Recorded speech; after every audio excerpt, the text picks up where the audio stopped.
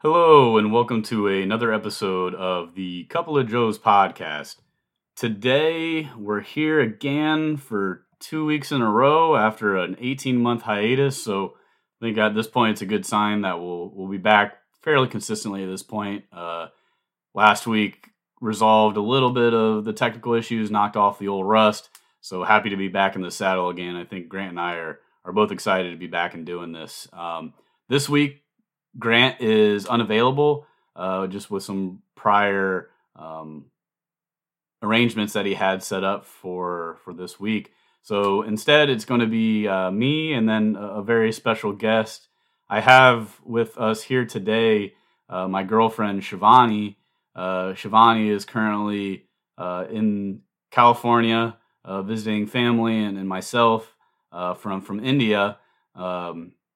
I thought it'd be really interesting to get her on the podcast here because she's not a typical story, I guess, from many of the people that I know and have been around, and especially through college and growing up and everything, in Ohio and whatnot. So I think it'd be interesting to get kind of her story. She's been traveling quite a bit and has had interesting experiences with going to school overseas and has a unique perspective. So I think we'll talk with her today here and kind of get her thoughts on the world and pick her brain a little bit. So Shivani, how are you doing?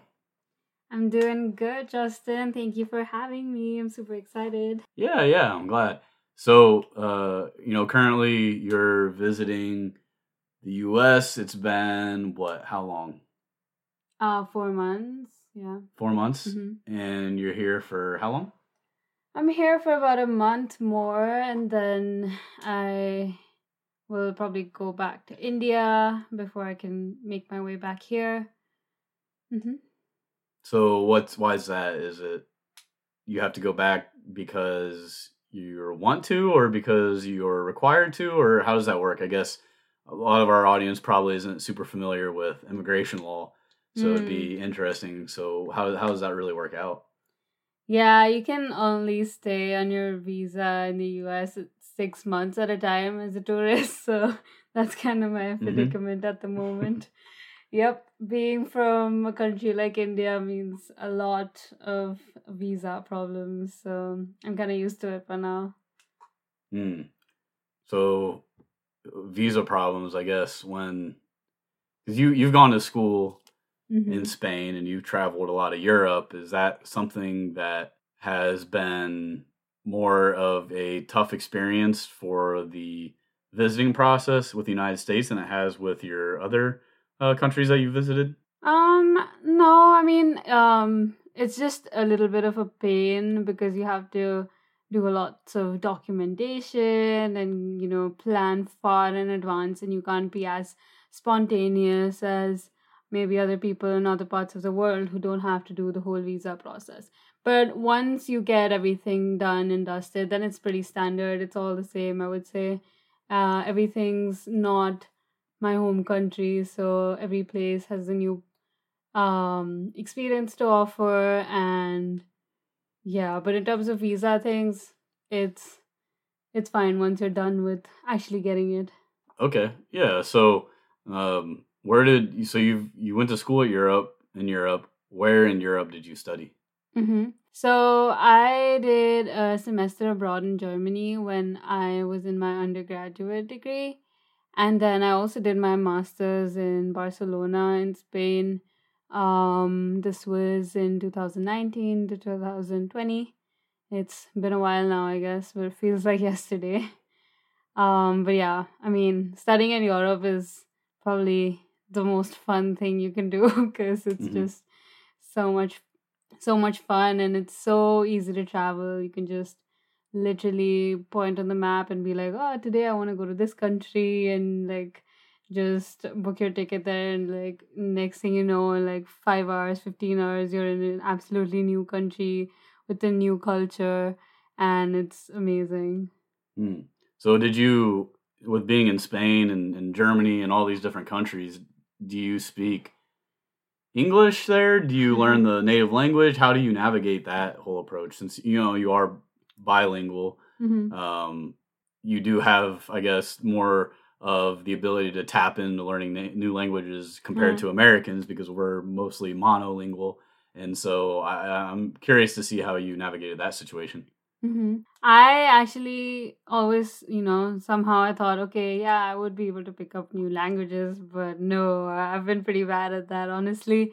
But I did learn like the basics of German while I was studying in Germany, and the same for Spain.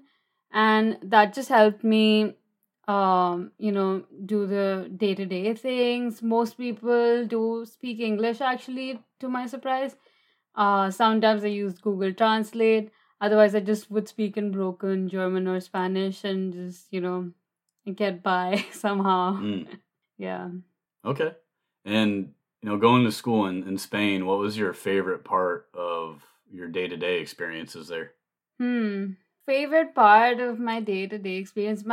In Spain, it was so much more different than Germany, because in Spain, I did my master's, which was just so intensive. It was a very hectic course.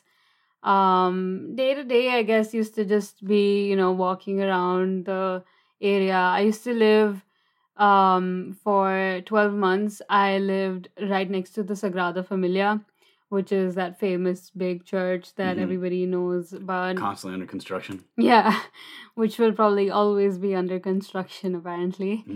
So I used to live right by there. So I think my favorite part of my day usually used to just be, like, initially when I, like, my first 12 months there, I was like walking up to the metro station, which used to be like right underneath the church. And so that's where I used to have to go to school from every day, like back and forth.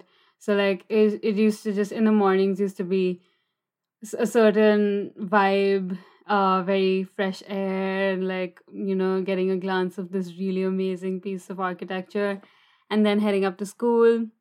And then on the way back, it used to be around like sunset time, which was like really pretty again. And that there was a park nearby on the way back to my house. I think day to day wise, that was like the simple joys of being in such an amazing city. And then afterwards, after a year of living over there, my lease was up, and I wanted to always, like, one of my dreams was to live next to the water. So I found this place right by the ocean, and I rented a room there for 3 months. And the day to day there was so much better for someone like me who's like in love with the water. So like I used to actually have the view of the ocean from my room, and I used to wake up to the sunrise. It was like a very cinematic experience every day.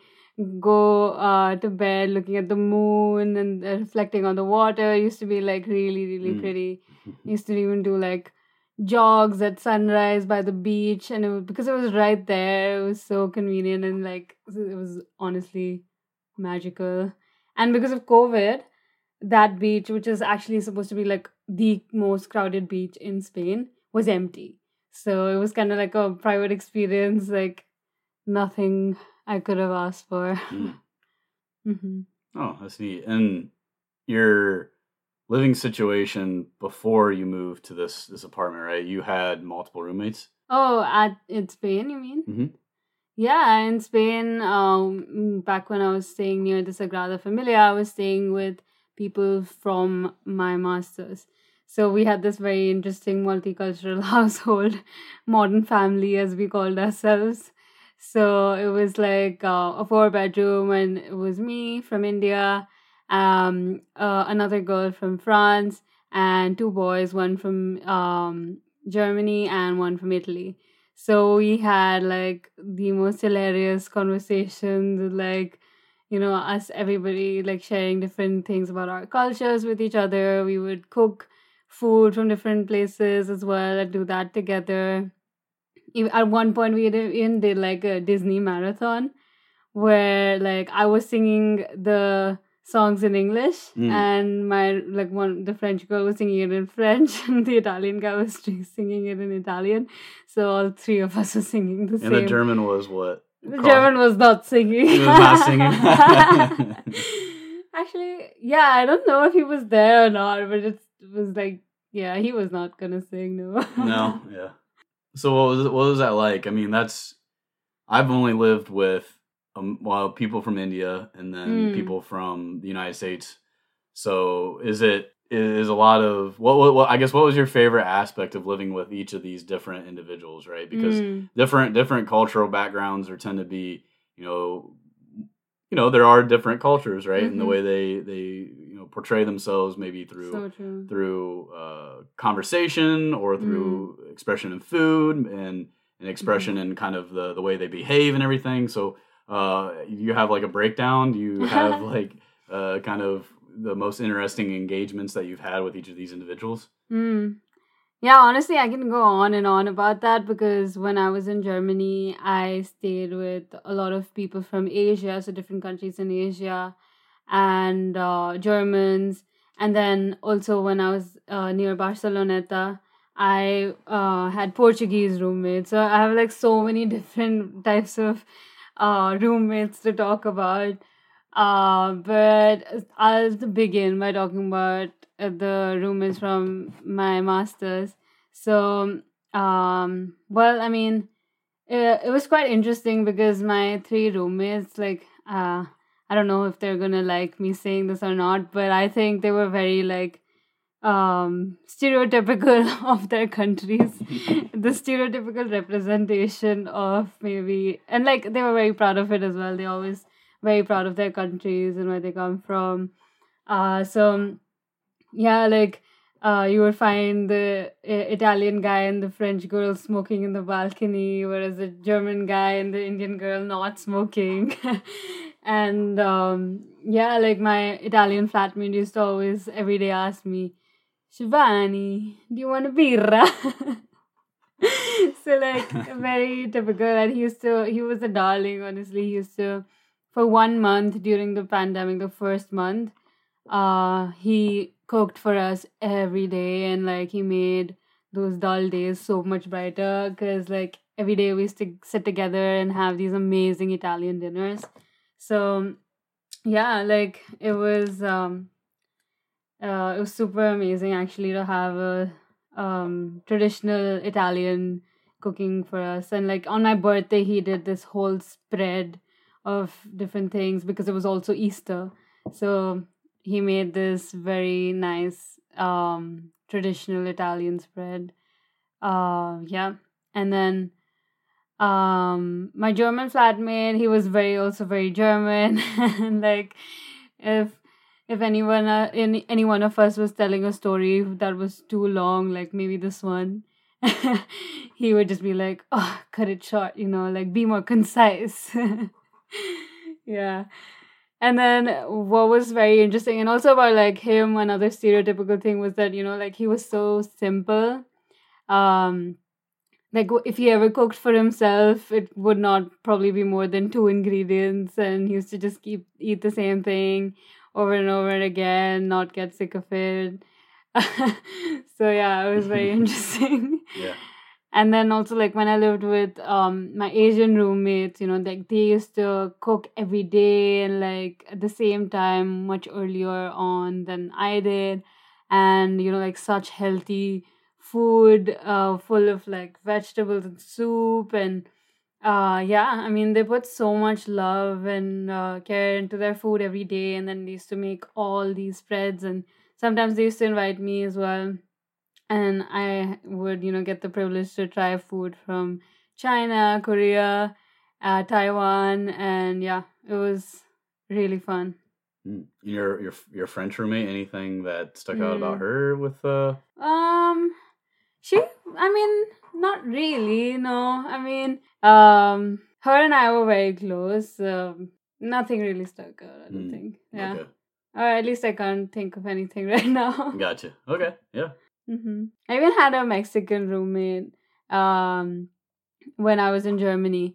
And it was this person's birthday, and it was like because we were all these international students chilling together at our house. It was this one person's birthday, and everybody sang happy birthday to him in their own language, which Mm. was so sweet, honestly. Like, that was an experience for sure. Does it all have the same beat? It's all the same, like Oh, da yeah, da da da same da. tune. Yeah. Same Oh, tune, tune. Yeah. absolutely. Yeah. And, like, as an Indian, then I was like, there was me and another boy from India, and we just felt so embarrassed because there's no official happy birthday song in Hindi. There are like these songs, but they're actually like, I think maybe something that was in a Bollywood movie or something at some point. And nobody sings those really. Everybody I know has always sang happy birthday in English. Yeah. So I just felt so embarrassed at that point. Oh, geez. And then, I guess you did have that these multiple unique living situations while you're in Europe. But, going back to India, what was it like Hmm. growing up and living in New Delhi? Yeah, actually, I mean, growing up in New Delhi was, for me at least, really, really nice. I had a really nice childhood because, we have this thing called colonies, as we call them. So they're like just these gated communities, I guess, where, and that's the type of place where there are a lot of families, right? So there were so many people my age growing up, and I also I have an older sister, so there were people her age as well. So all of us used to like, we grew up together. We used to play games together. We used to create games and play them together. We were very creative, and every day 5 p.m. sharp, everybody would be there, finish their homework, and we would play until we get screamed at like, come home and eat dinner from like all the parents.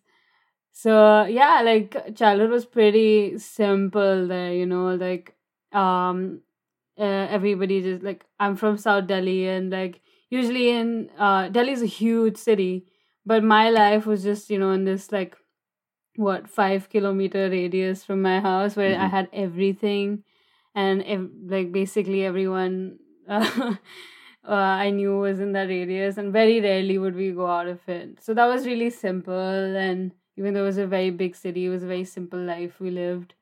But after I graduated, and I came back to Delhi, that's when I really experienced Delhi as an adult, and I was not happy with it. I was just like, oh my god, this place is so like crazy because traffic is crazy, and people outside of maybe that little bubble of mine were not as nice. And yeah, I mean, it's also pretty sad, to see like a lot of poverty in India, like that maybe I was kind of shielded from initially, or I didn't really notice it as much. So yeah, it's not like Delhi's home, but it is like not perfect. It's like very bittersweet for me. There are people who absolutely love it, but I do have this like love hate relationship with my hometown, Hmm. unfortunately. I understand that feeling completely. So it's something we relate to Yeah. for real. So, but I guess with all of the different places that you've been, because you had, well, I guess before we dive into this question, I mean, you also spent a few years at the beginning of your life living in the United States, right? Mm-hmm. Is Yeah. there anything that you remember for that? I know if you don't remember any of that, are there any stories that were shared with you of yourself at that time that you want to Mm. share? Yeah, I think I do have some faint memories of being in the US, and a lot of it actually could be just from like videos and pictures that I'd seen and somehow formed memories of them later. Mm. But yeah, I was here like after I was born to the age of 4, and I do know that I really loved it here because when we went back to India, I was always just like, "Hey, when are we going back, parents?" So yeah, I had a very typical, maybe American school life here with membership at YMCA, Oh, celebrating birthdays there. I don't know how typical that is actually, but I was obsessed with Barney. I had a Barney bicycle. Sounds about right. Teletubbies. Had a Blue's Clues birthday party. Blue's, I can't even say it properly. Blue's Clues pool party. Yeah, crazy. Was that in California? No, I don't know. It was either Chicago or St. Louis. I keep forgetting like what age I was at where. But yeah, and I remember things like playing with rice on this, like, instead of a sandpit indoors, we had like a rice table, so we used to play with that in our preschool. I remember my mom packing me like a little snack of Cheetos and like stuff like that in a Ziploc bag. That was my snack. And yeah, so it was very interesting. And and then I wasn't very used to having that very busy life that is often there in India. And I remember when I went back to India for a wedding, I was so overwhelmed as a baby. Oh. Like, I was just so overwhelmed. And like, yeah, I remember everybody told me that as well. Like, you were just like not used to that at all. And it was so obvious. Oh, wow. I still don't like crowds. I feel like it could be because of all of that. Yeah. Well, you were telling me at one point that when you moved back to India, you had to have chicken nuggets. Yeah. Right? But that was not actually just because of me growing up here. It was just that, what kid doesn't like chicken nuggets, right? So we used to have, like, in India, there's a staple food, like, what's a staple food here, like, that you eat every day for lunch, maybe? It's all over the place, but... What was it for you? For me, it varied because we had school lunches, right? Oh, that's cool. Maybe like a tenderloin sandwich or... A sandwich, yeah. Yeah, a sandwich sounds about right. So something as staple as a sandwich, right? For Indians, a lot of times that is dal chawal, which literally is like pulses with rice. So... What, pulses? Yeah. What are pulses? Like lentils. Pulses. Oh, okay, gotcha. Yeah. So, yellow dal is what it's called. It's a very, very typical Indian thing. And like most people have that every day for their meals. So I used to be forced to eat that every day. I used to find it very boring, honestly. And for like basically, we were these spoiled kids who just, wanted to eat more like snack kind of things with like chicken nuggets and other things like that. So we used to like negotiate with our parents, like, okay, yeah, we will have dal chawal if we get 4 chicken nuggets. So then, but honestly, that used to end up balancing the meal because there was not enough protein otherwise in that meal. Yeah. I mean, dal has some protein, but chicken adds to it. No, that chicken definitely has protein. Yeah, I don't know how much is coming from the nugget versus how much coming from the chicken. But I mean, based on that, I'm assuming that out of all the places that you've ever been, that Indian food is your favorite cuisine. Am I right? Oh no! Oh God! All the Indians, any Indian listening to this will just hate me after this podcast because I don't know if it's. I hope that I'm not the only one thinking this, but like, if you eat something all the time, aren't you gonna get sick of it? Like, that's always been the case for me, and it doesn't matter if it's Indian or not Indian. Like, if I eat something too much, I will get sick of it. So it's very hard for me to say Indian is my favorite cuisine because I feel like I've had it way too much in my life already. Also, it's just maybe not like the lightest food, and recently having switched over to a healthier diet, I feel like I need to eat like light food versus Indian food can be pretty heavy on the stomach. Not always, but the typical things for sure. So yeah, Indian is not my favorite cuisine. And the less I eat it, the more I appreciate it actually. So I like mixing it up. Yeah, for sure. So since Indian isn't your favorite cuisine, would you say that out of the foods that you've experienced, there is a favorite cuisine of yours?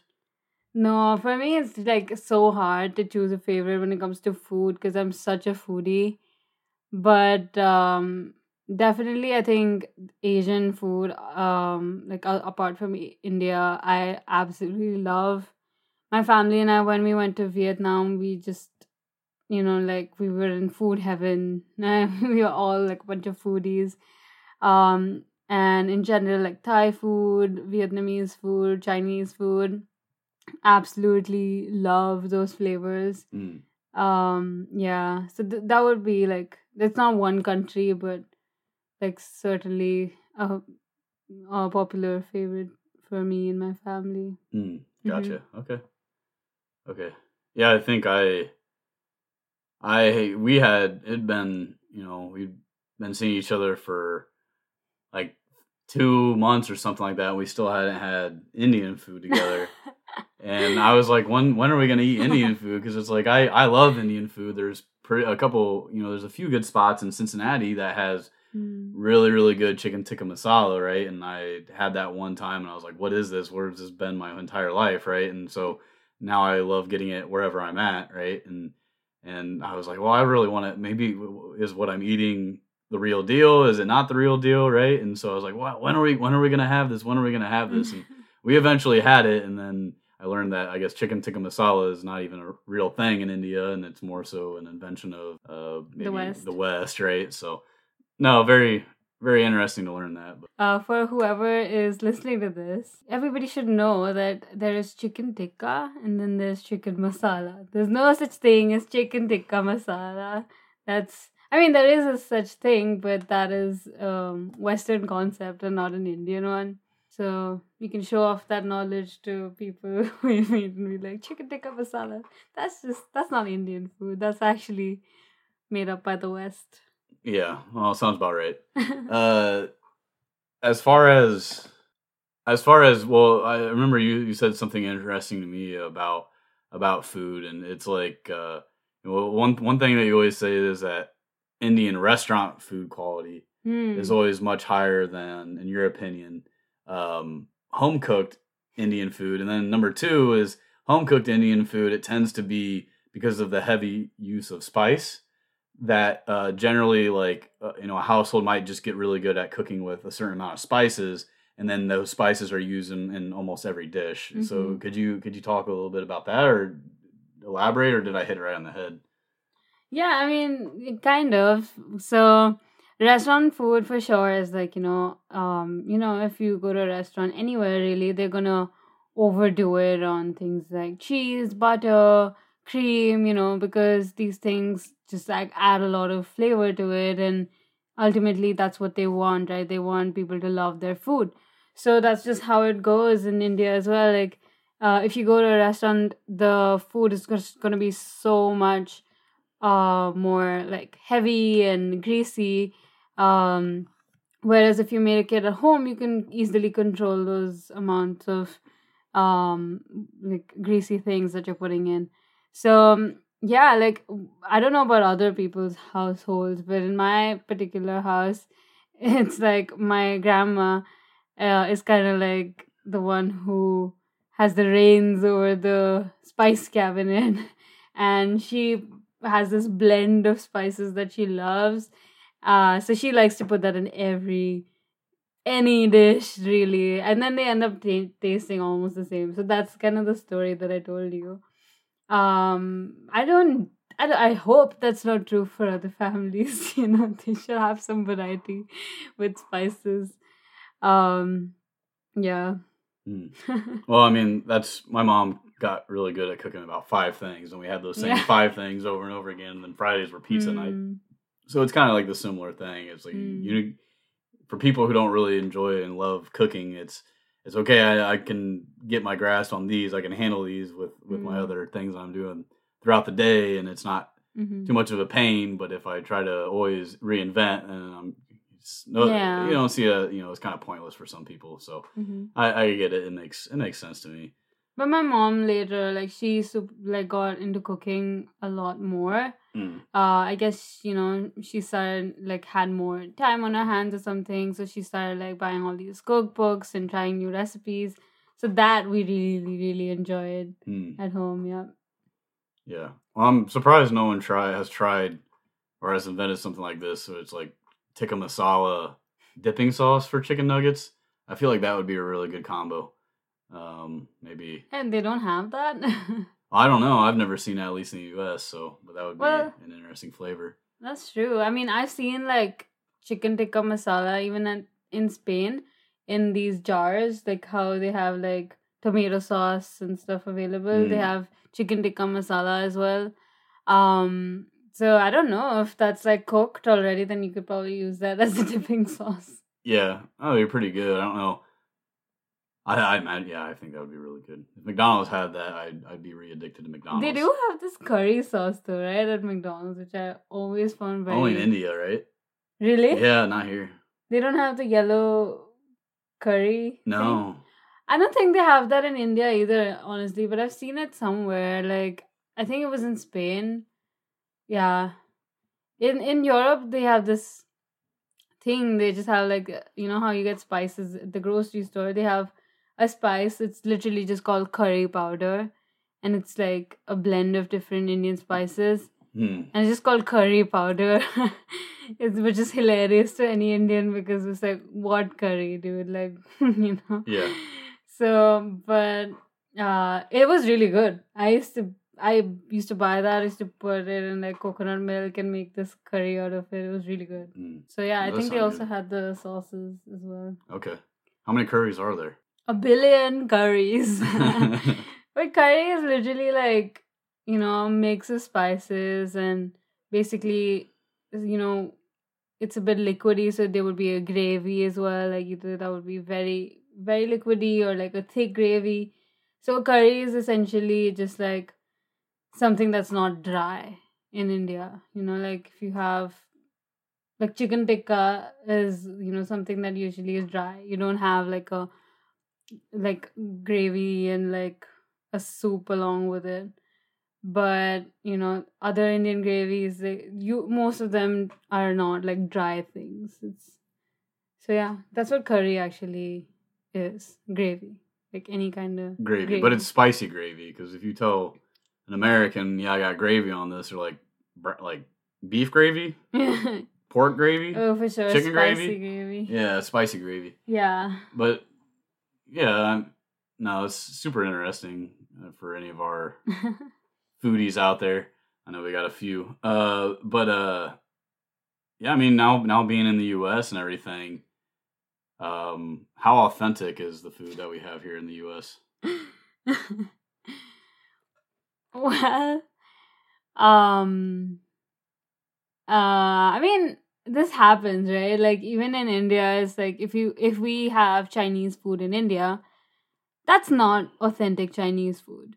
That's an Indianized version of Chinese food. A lot of the times we actually have a name for it. We call it Chindian food because it's not authentic. Chindian. Yeah, it's not authentic Chinese food.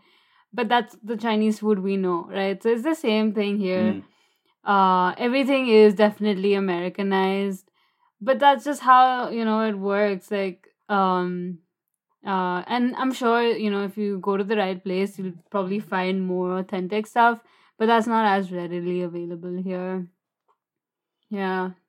Yeah, you're holding back a little bit because I feel like we've had a few exchanges with eating food or like tacos or something like that. Like, this is not, Justin, this is not authentic. Yeah, because I thought like we're in California, which is so close to Mexico, and like somehow, because I blame Instagram for this, honestly, like I see these amazing taco trucks, and unfortunately, like we went to one and the tacos was so bad. Like I was so depressed that day, honestly, because I was like, what? Like this is something that I've been, you know, looking forward to, and I was like really like my expectations were shattered, and like what else did I find not authentic though? Pizza. Yeah, you need to go. Like, I mean, like I've been to Italy multiple times. I had an Italian flatmate. I was in Spain for 15 months, which is very close to Italy, and their pizza is very close to Italian standards. Again, not the same, but really comes close. And my Italian friend said that, so I'm not just making that up myself. So yeah, like my standards for pizza, unfortunately, have been completely ruined by living in Europe because it's not gonna be easy finding that kind of stuff anywhere else. But good thing is that pizza tastes good regardless. Like, this Mhm. is something that it's not like, and the different versions are very interesting to me. Honestly, I do want to go like across the country and try like deep dish and other kinds of pizzas out here. But you can't say it's authentic, right? Because it's not the original. That's what I mean, right? The original? Yeah, it's not the original. They're all like versions of food, Yeah, it's and well, that's the that's just thing. how it goes. You Mhm. need to, like adapt to the market, and if that's what the market wants, then Yeah, yeah. Well, that's you got to think about it. It's just an Americanized version of those foods, right? And I think the taco truck that we went to is just a bad taco truck. I don't think that represents Yeah. anything nearly what it's capable of. Especially, for sure. I know we were in San Diego a few weekends ago, right? But they had that food festival down there by the Bay, right, and by the Midway and everything. So if you got something there, it'd be very authentic because we're 15 miles north of the Mexican Mexico. border, right? So there it's a little bit different. This one just happens to be in a busy road near Los Angeles at like 8 p.m. or whatever, right? But that was No, I mean, I definitely like agree. There would be better tacos in California. We just had a bad experience. Yeah. I know. No, it was funny. It was. You found it funny. I found it very funny. Yeah. But has there been, have you had a favorite food experience in the U.S. thus far? Oh, well, this was, I think, the last time I was here in 2020. My uncle who lives in LA is like a huge foodie. So every day, like we would, like he would bring us different things from different places, like Argentinian food, and like we went to an Ethiopian restaurant, and like literally every day we were having 3 different countries' food, which was just so amazing. That's what I absolutely love about California. It's so multicultural. So definitely, like I think it was that there was a bakery. I can't remember. I think it was maybe Brazilian or something like that. That really stood out to all of us. We really loved it. And with you, when we went to that we went to a couple of Thai restaurants. I was pretty impressed there. Yeah, it's good stuff. Oh yeah, Thanksgiving. We had a couple friends originally from Ohio that I went to college with. Couple old roommates actually. They were visiting down. One friend has been on this long trek, visiting so many of the natural landmarks here in the United States, and we'll have him on the podcast here in the next few weeks, I'm sure, because he's got quite a story to tell, just with his whole onslaught of experiences, or just slew of experiences, so many. And then another friend, that was coming down from Sacramento, we did Thanksgiving together. This is like our second week. I think it was the day before or something. We made it official or whatever. On a Thursday. And then we were hanging out with them on a Saturday, which was Thanksgiving, or a Friday. And we ended up having Thai food for Thanksgiving, which was so good. It was really like down to earth vibe and everything like that. And it was very reasonably priced. It was in North Hollywood. We had just gotten done with the Griffith Park Observatory, right? And we were trying to find an open place. All the like American restaurants were closed, but then we had we stumbled across this Thai restaurant, and yeah, it was a pretty good experience. I remember I think I ate too much on an empty stomach, too much spicy curry or something, and regretted that for a while. But so everyone knows how sensitive my stomach is on the podcast. So, but no, that was fun. And then we did have that food experience at the Eiffel Tower restaurant in Vegas the other week. And oh my god, I completely forgot. That was so good. That was the best. Yeah. I mean, it was also priced like that. They definitely charged us like gourmet French food prices. Yeah, no. But it was so good. Yeah. What was it that you had? You had the chicken, right? I had the chicken. And but then they also had like Spätzle, which is German pasta, as far as I know. It sounds German. And I think I've had something like it when I was in Germany. So that was very interesting because it was a French restaurant, but they had like German pasta with my chicken. But then, like, yeah, the food was absolutely incredible.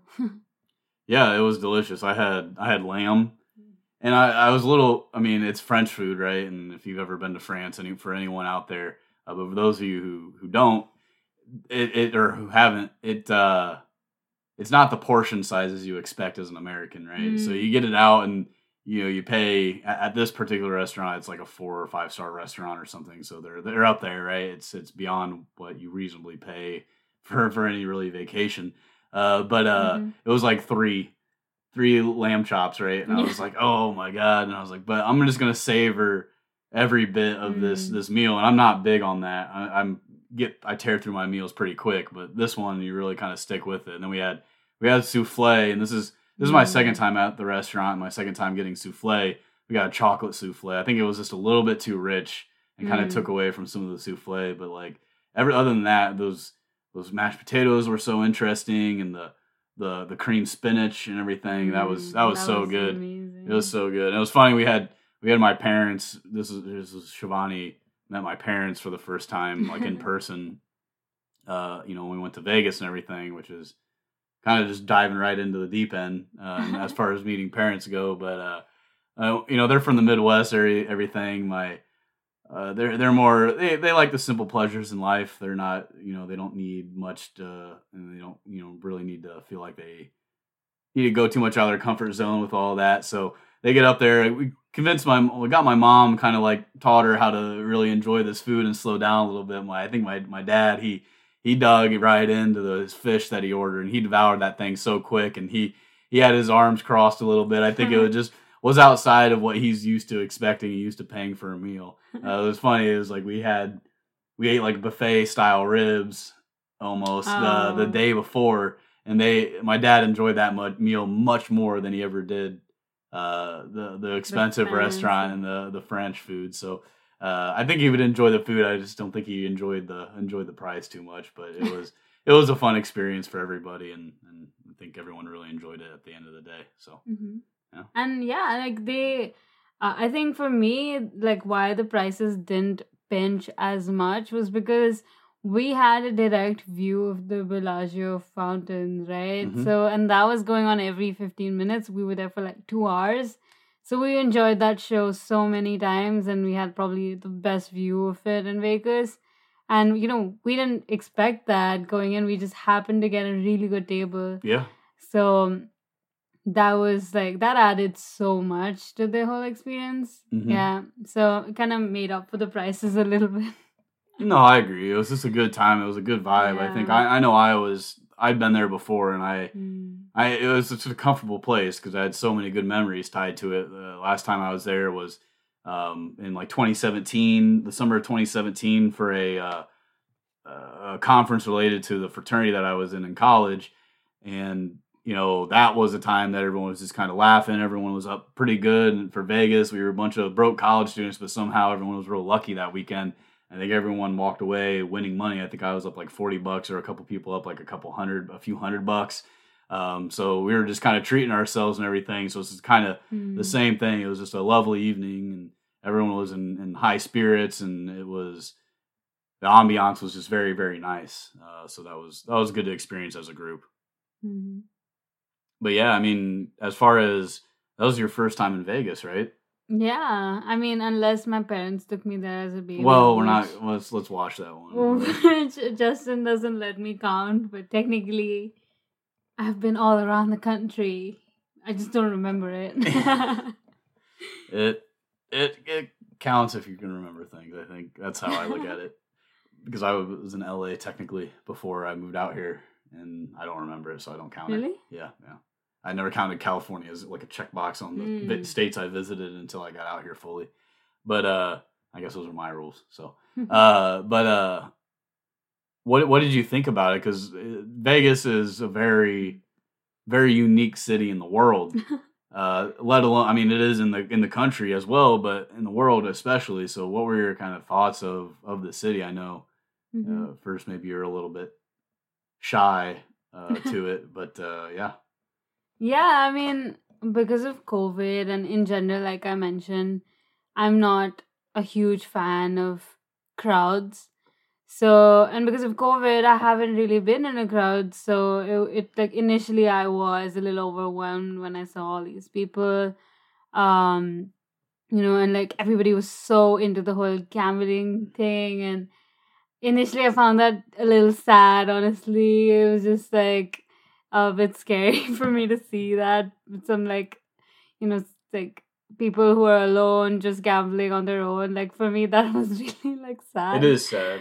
But yeah, very like after maybe one or two drinks, I guess I loosened up a little bit and really embraced the place, and I really enjoy it. I guess I kind of knew what to expect because like they do portray Vegas like really crazy in movies. So it kind of came close to that, and I absolutely loved the fact that, like, so we had Caesar's Palace, we had the Paris, we had the Bellagio, we had the Venetian.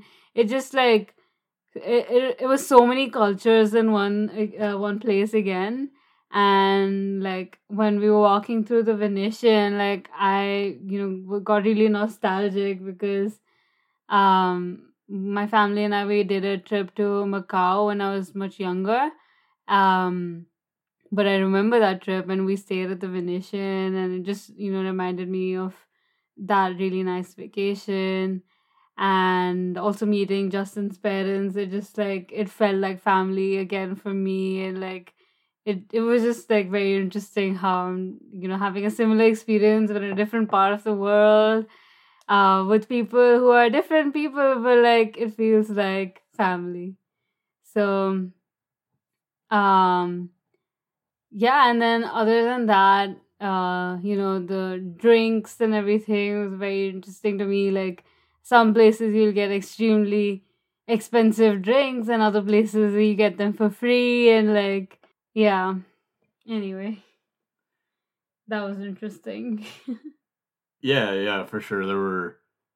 I know there were people that were wanted to take our picture at one point. Or they offered to take pictures for us or whatever, right? But no, yeah, they specifically came up to us and offered us to take our pictures for free, and they gave us the keychain, which I have and I love. And then there were these other people who came up to us and also offered to take our pictures. I guess being an interracial couple is pretty fascinating to some people. Or people like to support it in these ways, which is so nice. I think that was the case. Yeah. This was for this, because this was a multi-racial group that had offered to take a picture of us, right? So they were probably being very supportive of it, and they're like our age and everything. So yeah, they were super nice. It was really nice. Yeah, for sure. I guess all things said, we've traveled quite a bit, since you've been here and everything, and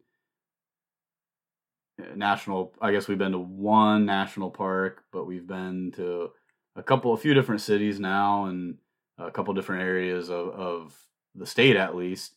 I guess, well, we got Nevada as well too. What has been your favorite travel experience for this portion of your stay in the United States? Oh, that's so hard to choose, honestly. But I would say Vegas. That was so special because firstly it was like an important trip because of meeting your parents, and it was a longer trip as well, and we did so many different things. We did like the Ferris wheel, we did the whole pool thing one day, gambling and drinking and walking around the whole place, exploring. So yeah, it was like a very holistic one, I would say. Checked a lot of the travel trip things to do. Yeah. You might be the first person who ever described a trip to Vegas as wholesome. So that's good. That's a unique outlook. It was a wholesome, nourishing time. very calm, very spiritual experience in Vegas. Grounded. Yeah. And I also like, I have been on a pretty strict diet. In Vegas, I kind of let go a little bit. That was really fun too. Yeah. Has there been any part of, I guess, what did you think of Joshua Tree? Just because Grant and I talked about it, or I talked about it rather, in last episode, and I know we stopped that, and national parks are really important to me, so I'm curious to get your perspective on that as well. Yeah, I mean, I think this was our first trip together.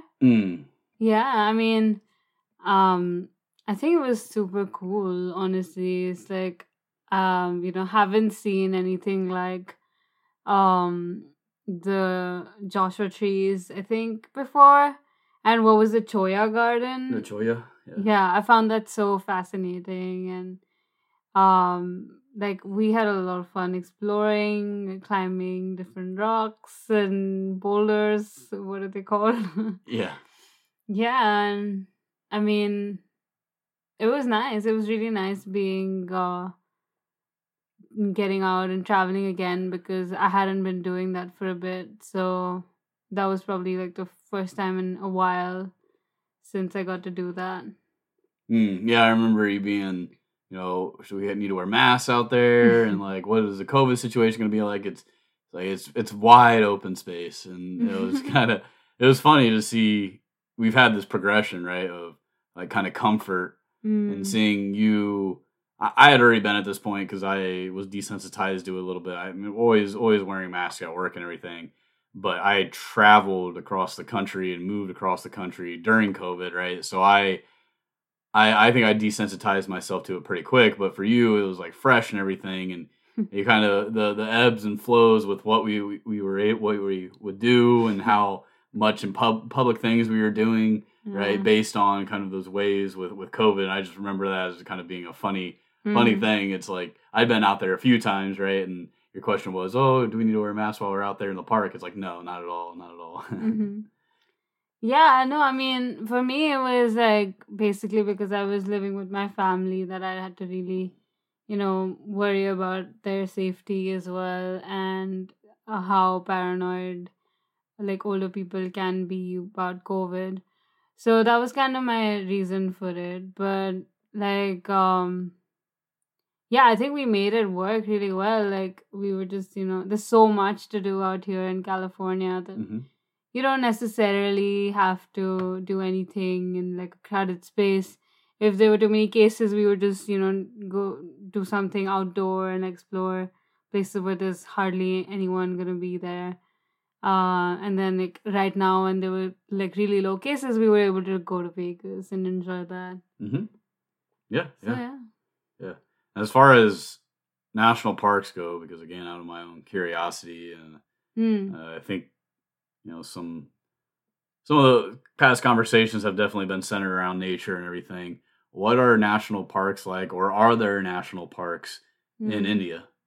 Yeah, there are national parks in India. I think in my experience, they're not as like easily accessible by foot, I think, but I think it depends from like national park to national park. Maybe I haven't been to many, honestly. But the ones I have been to are the ones where they have these safaris where you have to stay inside the car at all times because they're like wild animals around. Yeah. You want to be careful about that. So I think that's what I have experienced in national park wise in India. Okay, gotcha. And I'm gonna be going over there in November. And I'm excited to see elephants or tigers, because these are basically mythical creatures in the U.S., right? I mean, you see them maybe in a zoo. Not a tiger. I don't think I've ever seen a tiger in the zoo, but I've seen elephants in the zoo. But still, it feels that these animals are from another planet, essentially. So I'm really looking forward to hopefully being able to see one somewhat in the wild. That would be really interesting. Yeah, actually, so... just before coming to the US, I was visiting my sister in this place called Bangalore, which is a really, really cool city in India. And so we took a weekend trip with her and her fiance. And we had to actually pass through a national park area where we're not allowed to stop. So we had to keep driving. So there was like a main road in the middle of this sort of jungle. So it wasn't really a jungle, but I guess it is like a wild animal area. And so we were passing through, and very casually, like we saw elephants walking by, Wow. and it was so cool for us as well. Honestly, like it was very interesting. Is Mowgli a Indian name? Yeah, I think it is based on an Indian. Oh, you know what It's I was not asking. what? The Jungle Book? Yeah, Is the Jungle Book based in India? I don't think it is actually. Hmm. Shit, I don't know. I was always curious. I was curious about that. Just when you're talking about that, it reminded me of the Jungle Book for whatever reason, because we were talking about elephants and tigers, and I don't know. I think there's tons of animals that actually are in that story. Yeah, I don't know. I should probably know that. It should be, I guess. Here, keep talking. I'll Google it here. No, I've heard so many people have told me this that, oh yeah, I want to come to India and see an elephant. Or like, I want to come to India and see a Taj Mahal, the Taj Mahal. So Mowgli is an Indian, is meant to be portraying an Indian boy. Mm-hmm. But I don't know, like, is that a bear or a gorilla? Bear? It's a bear. Bear necessity. Yeah. Well, I don't know why. I think Mowgli, is it just me, or like it wasn't very popular in India itself? It was like there for sure. We all knew it, we all saw it, but it wasn't as popular, at least in It was my it's an older movie, so maybe it kind of died out, or maybe I don't know. Who knows? By the time it reached Gen Z. Yeah. Yeah. Oh, but I guess as a staple to every episode that we've had thus far, and we can't let this go. I tend to kind of stick out of this. And again, I don't know if I mentioned this on the podcast last week, but my ability to handle caffeine has been slowly increasing as it's basically necessary to get all the work done that I need to for my job. So Grant will not be here, so Shivani will be taking his place for the coffee review. So I guess, Shivani, do you have a coffee for us to take a look at today? So yeah, I'm going to talk about one coffee, and then I actually want to hear Justin's opinion on the coffee that I got from India for him. So I'm going to talk about this American coffee that I picked up at Grocery Outlet out here, which is like my favorite store here. So you know how you smell a coffee and it smells absolutely amazing, but then when you taste it, it just is not the same. It doesn't match up to how good it smelled. This coffee, like I have no affiliation to them whatsoever, but I'm their huge, like, biggest fan right now. I keep like recommending it to everyone. It's the Hollis coffee, and it's 100% Arabica, Hawaiian chocolate macadamia nut flavor, and it comes in a ground format, and it's medium roast. So this coffee is just amazing, and by the sound of it, I mean Hawaiian chocolate macadamia nut. Like, when I saw that, I was like, I have to smell this, and I sat there in the grocery store smelling it through my mask for a long time, and like people even made fun of me over there. There was this one guy who pointed out to me. But it smells so good. Like, every morning afterwards when I bought it, used to just really put a smile on my face because it smells so good and tastes so good. So it definitely has a very strong chocolatey flavor, and those notes are very obvious. And then it does have that nutty, fatty, like, I don't know how to describe it. Fatty taste is what I'm trying to say here, but just kind of makes it like creamier in some way. It feels when you're having it. I put a little bit of almond milk, which just accentuates it so much more. It does. And yeah, another one way for me to have coffee is like iced coffee. I really enjoy that, especially if the coffee is like really good, and this one is. So, I would just brew 2 cups of coffee every morning. One I used to have in the morning hot, and then I used to just let it cool and ice it and have it in like in the afternoon when I needed like a pick me up. And they taste so different, hot and cold, but you can really like the chocolate shines through, and like chocolate and coffee is just such an amazing combination, and I think a lot of people would love it. Yeah, it manages to taste like a dessert coffee almost without needing the sugar, unnecessary sugar that say Starbucks does, or any of these other highly addictive coffee drinks. And it still has again that a good type of dessert flavor. So if anyone has a sweet tooth but doesn't actually like sugar or is restricted from having that sugar, it's a good coffee to have with, like Shivani had mentioned, a little bit of almond milk. A splash. Now you tell everybody about the Indian coffee. Yeah, so I mean, you brought that to me from, was it Bangalore? Did you get it from Coorg? So yeah, it's I think that was a Arabica bean as well. I don't have the coffee right in front of me. Shivani had the luxury of reading right off of it, and so I don't have that. But no, it was good. I really appreciated it. I think you had gotten that because I had mentioned that I did the coffee-based podcast and everything, right? Yeah. And I rate coffee a little bit differently than Grant does. It was very good. But on top of it being very good, I don't have as much of a refined palate as you or Grant being, long-term coffee drinkers. But it did give me anxiety once. I think I made a bit too much coffee and it gave me the jitters.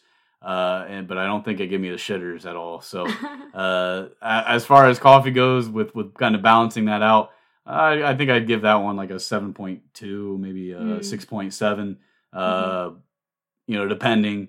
But yeah, it was pretty good. Do you have a rating for the Hollis Street coffee that you reviewed?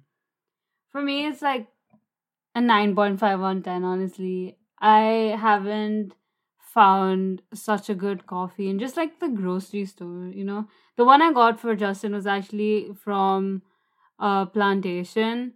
So in Coorg in India, which is close to Bangalore, that's actually where we were road tripping to. That is basically really famous for their coffee, and we were even living inside this coffee plantation for the weekend. And so they like really get some fresh coffee which they ground up straight from the it's harvested from the trees and then dried up, and it's not probably on the shelves as long as grocery store coffee is. So that was also like very fresh and really nice. And maybe until I found this Hollis one, that was probably my favorite one. Yeah, from what we've had here for sure. Yeah, so I really enjoyed that. Rating wise, for the Indian one, I guess I would give it like an 8. Yeah, I don't know, Justin is maybe slightly more critical than I am. Well, no, I just base it off of how bad it hurts my stomach, and that one had a couple instances, or the one major one that I can recall, that it gave me negative effects. But the flavor was very good, and like you said, it was very fresh. So that was very, very nice for it. And I think when you had brought me that coffee, along with that, you had brought me Japanese soap, and then the Japanese chocolate though. Yeah. But when Shivani was in the Tokyo airport, I was trying my best to embarrass her in front of the random innocent bystanders, Japanese bystanders there, by asking people. I guess I don't remember what I was asking. Like, hey, what's a good ramen flavor or something like that. But unfortunately, ramen wasn't able to be brought over the international border. So yeah. So like they had these really nice looking ramen flavors there, but then they have meat in them. So apparently you're just not allowed to carry any kind of meat products, even if it's ramen, to the US from Japan. So Justin was very disappointed. So instead I got him chocolates. And they were good. They were really good. They were interesting too. It's not the US, we put milk in it and we put sugar in it, and then it becomes this other thing, and then every other country, at least in Europe, turns their nose up at us and says, "Oh, it's not chocolate." But it wasn't. It was more of like it was like a cocoa powder on the outside, and then more of type of fudge almost in the middle, and it was interesting texture as well because there was the powder on it, and then there was the like stretchy, almost gooey, almost marshmallow like to a point, but not as aerated as that. But yeah, I mean, no, we've done the coffee review. We're getting close to our time here. Shivani, do you have any closing words before I take us out? I don't know. I just want to say thank you for reminding me of all the nice times, even before we met, and obviously after we met. It's been great. And it was really nice to like relive all of that and share that with more people. That's it for me. Okay. No, I feel likewise. It was nice to reminisce, especially you're getting close on your time with heading back for a short period of time before you make a return. But thank you everyone for listening. I hope everyone's gotten to know Shivani a bit better through this process, and I feel like we'll hear from her some point in the future. I know your friend Devashri is very, very good with reading the astrology charts and everything, so she may have a lesson for the Couple of Joes audience to expand our horizons just beyond what we know currently. And as well, Mark has been on the podcast in the past, and he's a friend that's had the interesting journey. So we hope to get him here and also stick with just Grant and I in the format, since it's been a long time coming. So I've got all kinds of ideas bouncing around in my head. We'll see how many of those get put into fruition. But again, thank you everybody so much for listening, and have a good week this week. Ciao.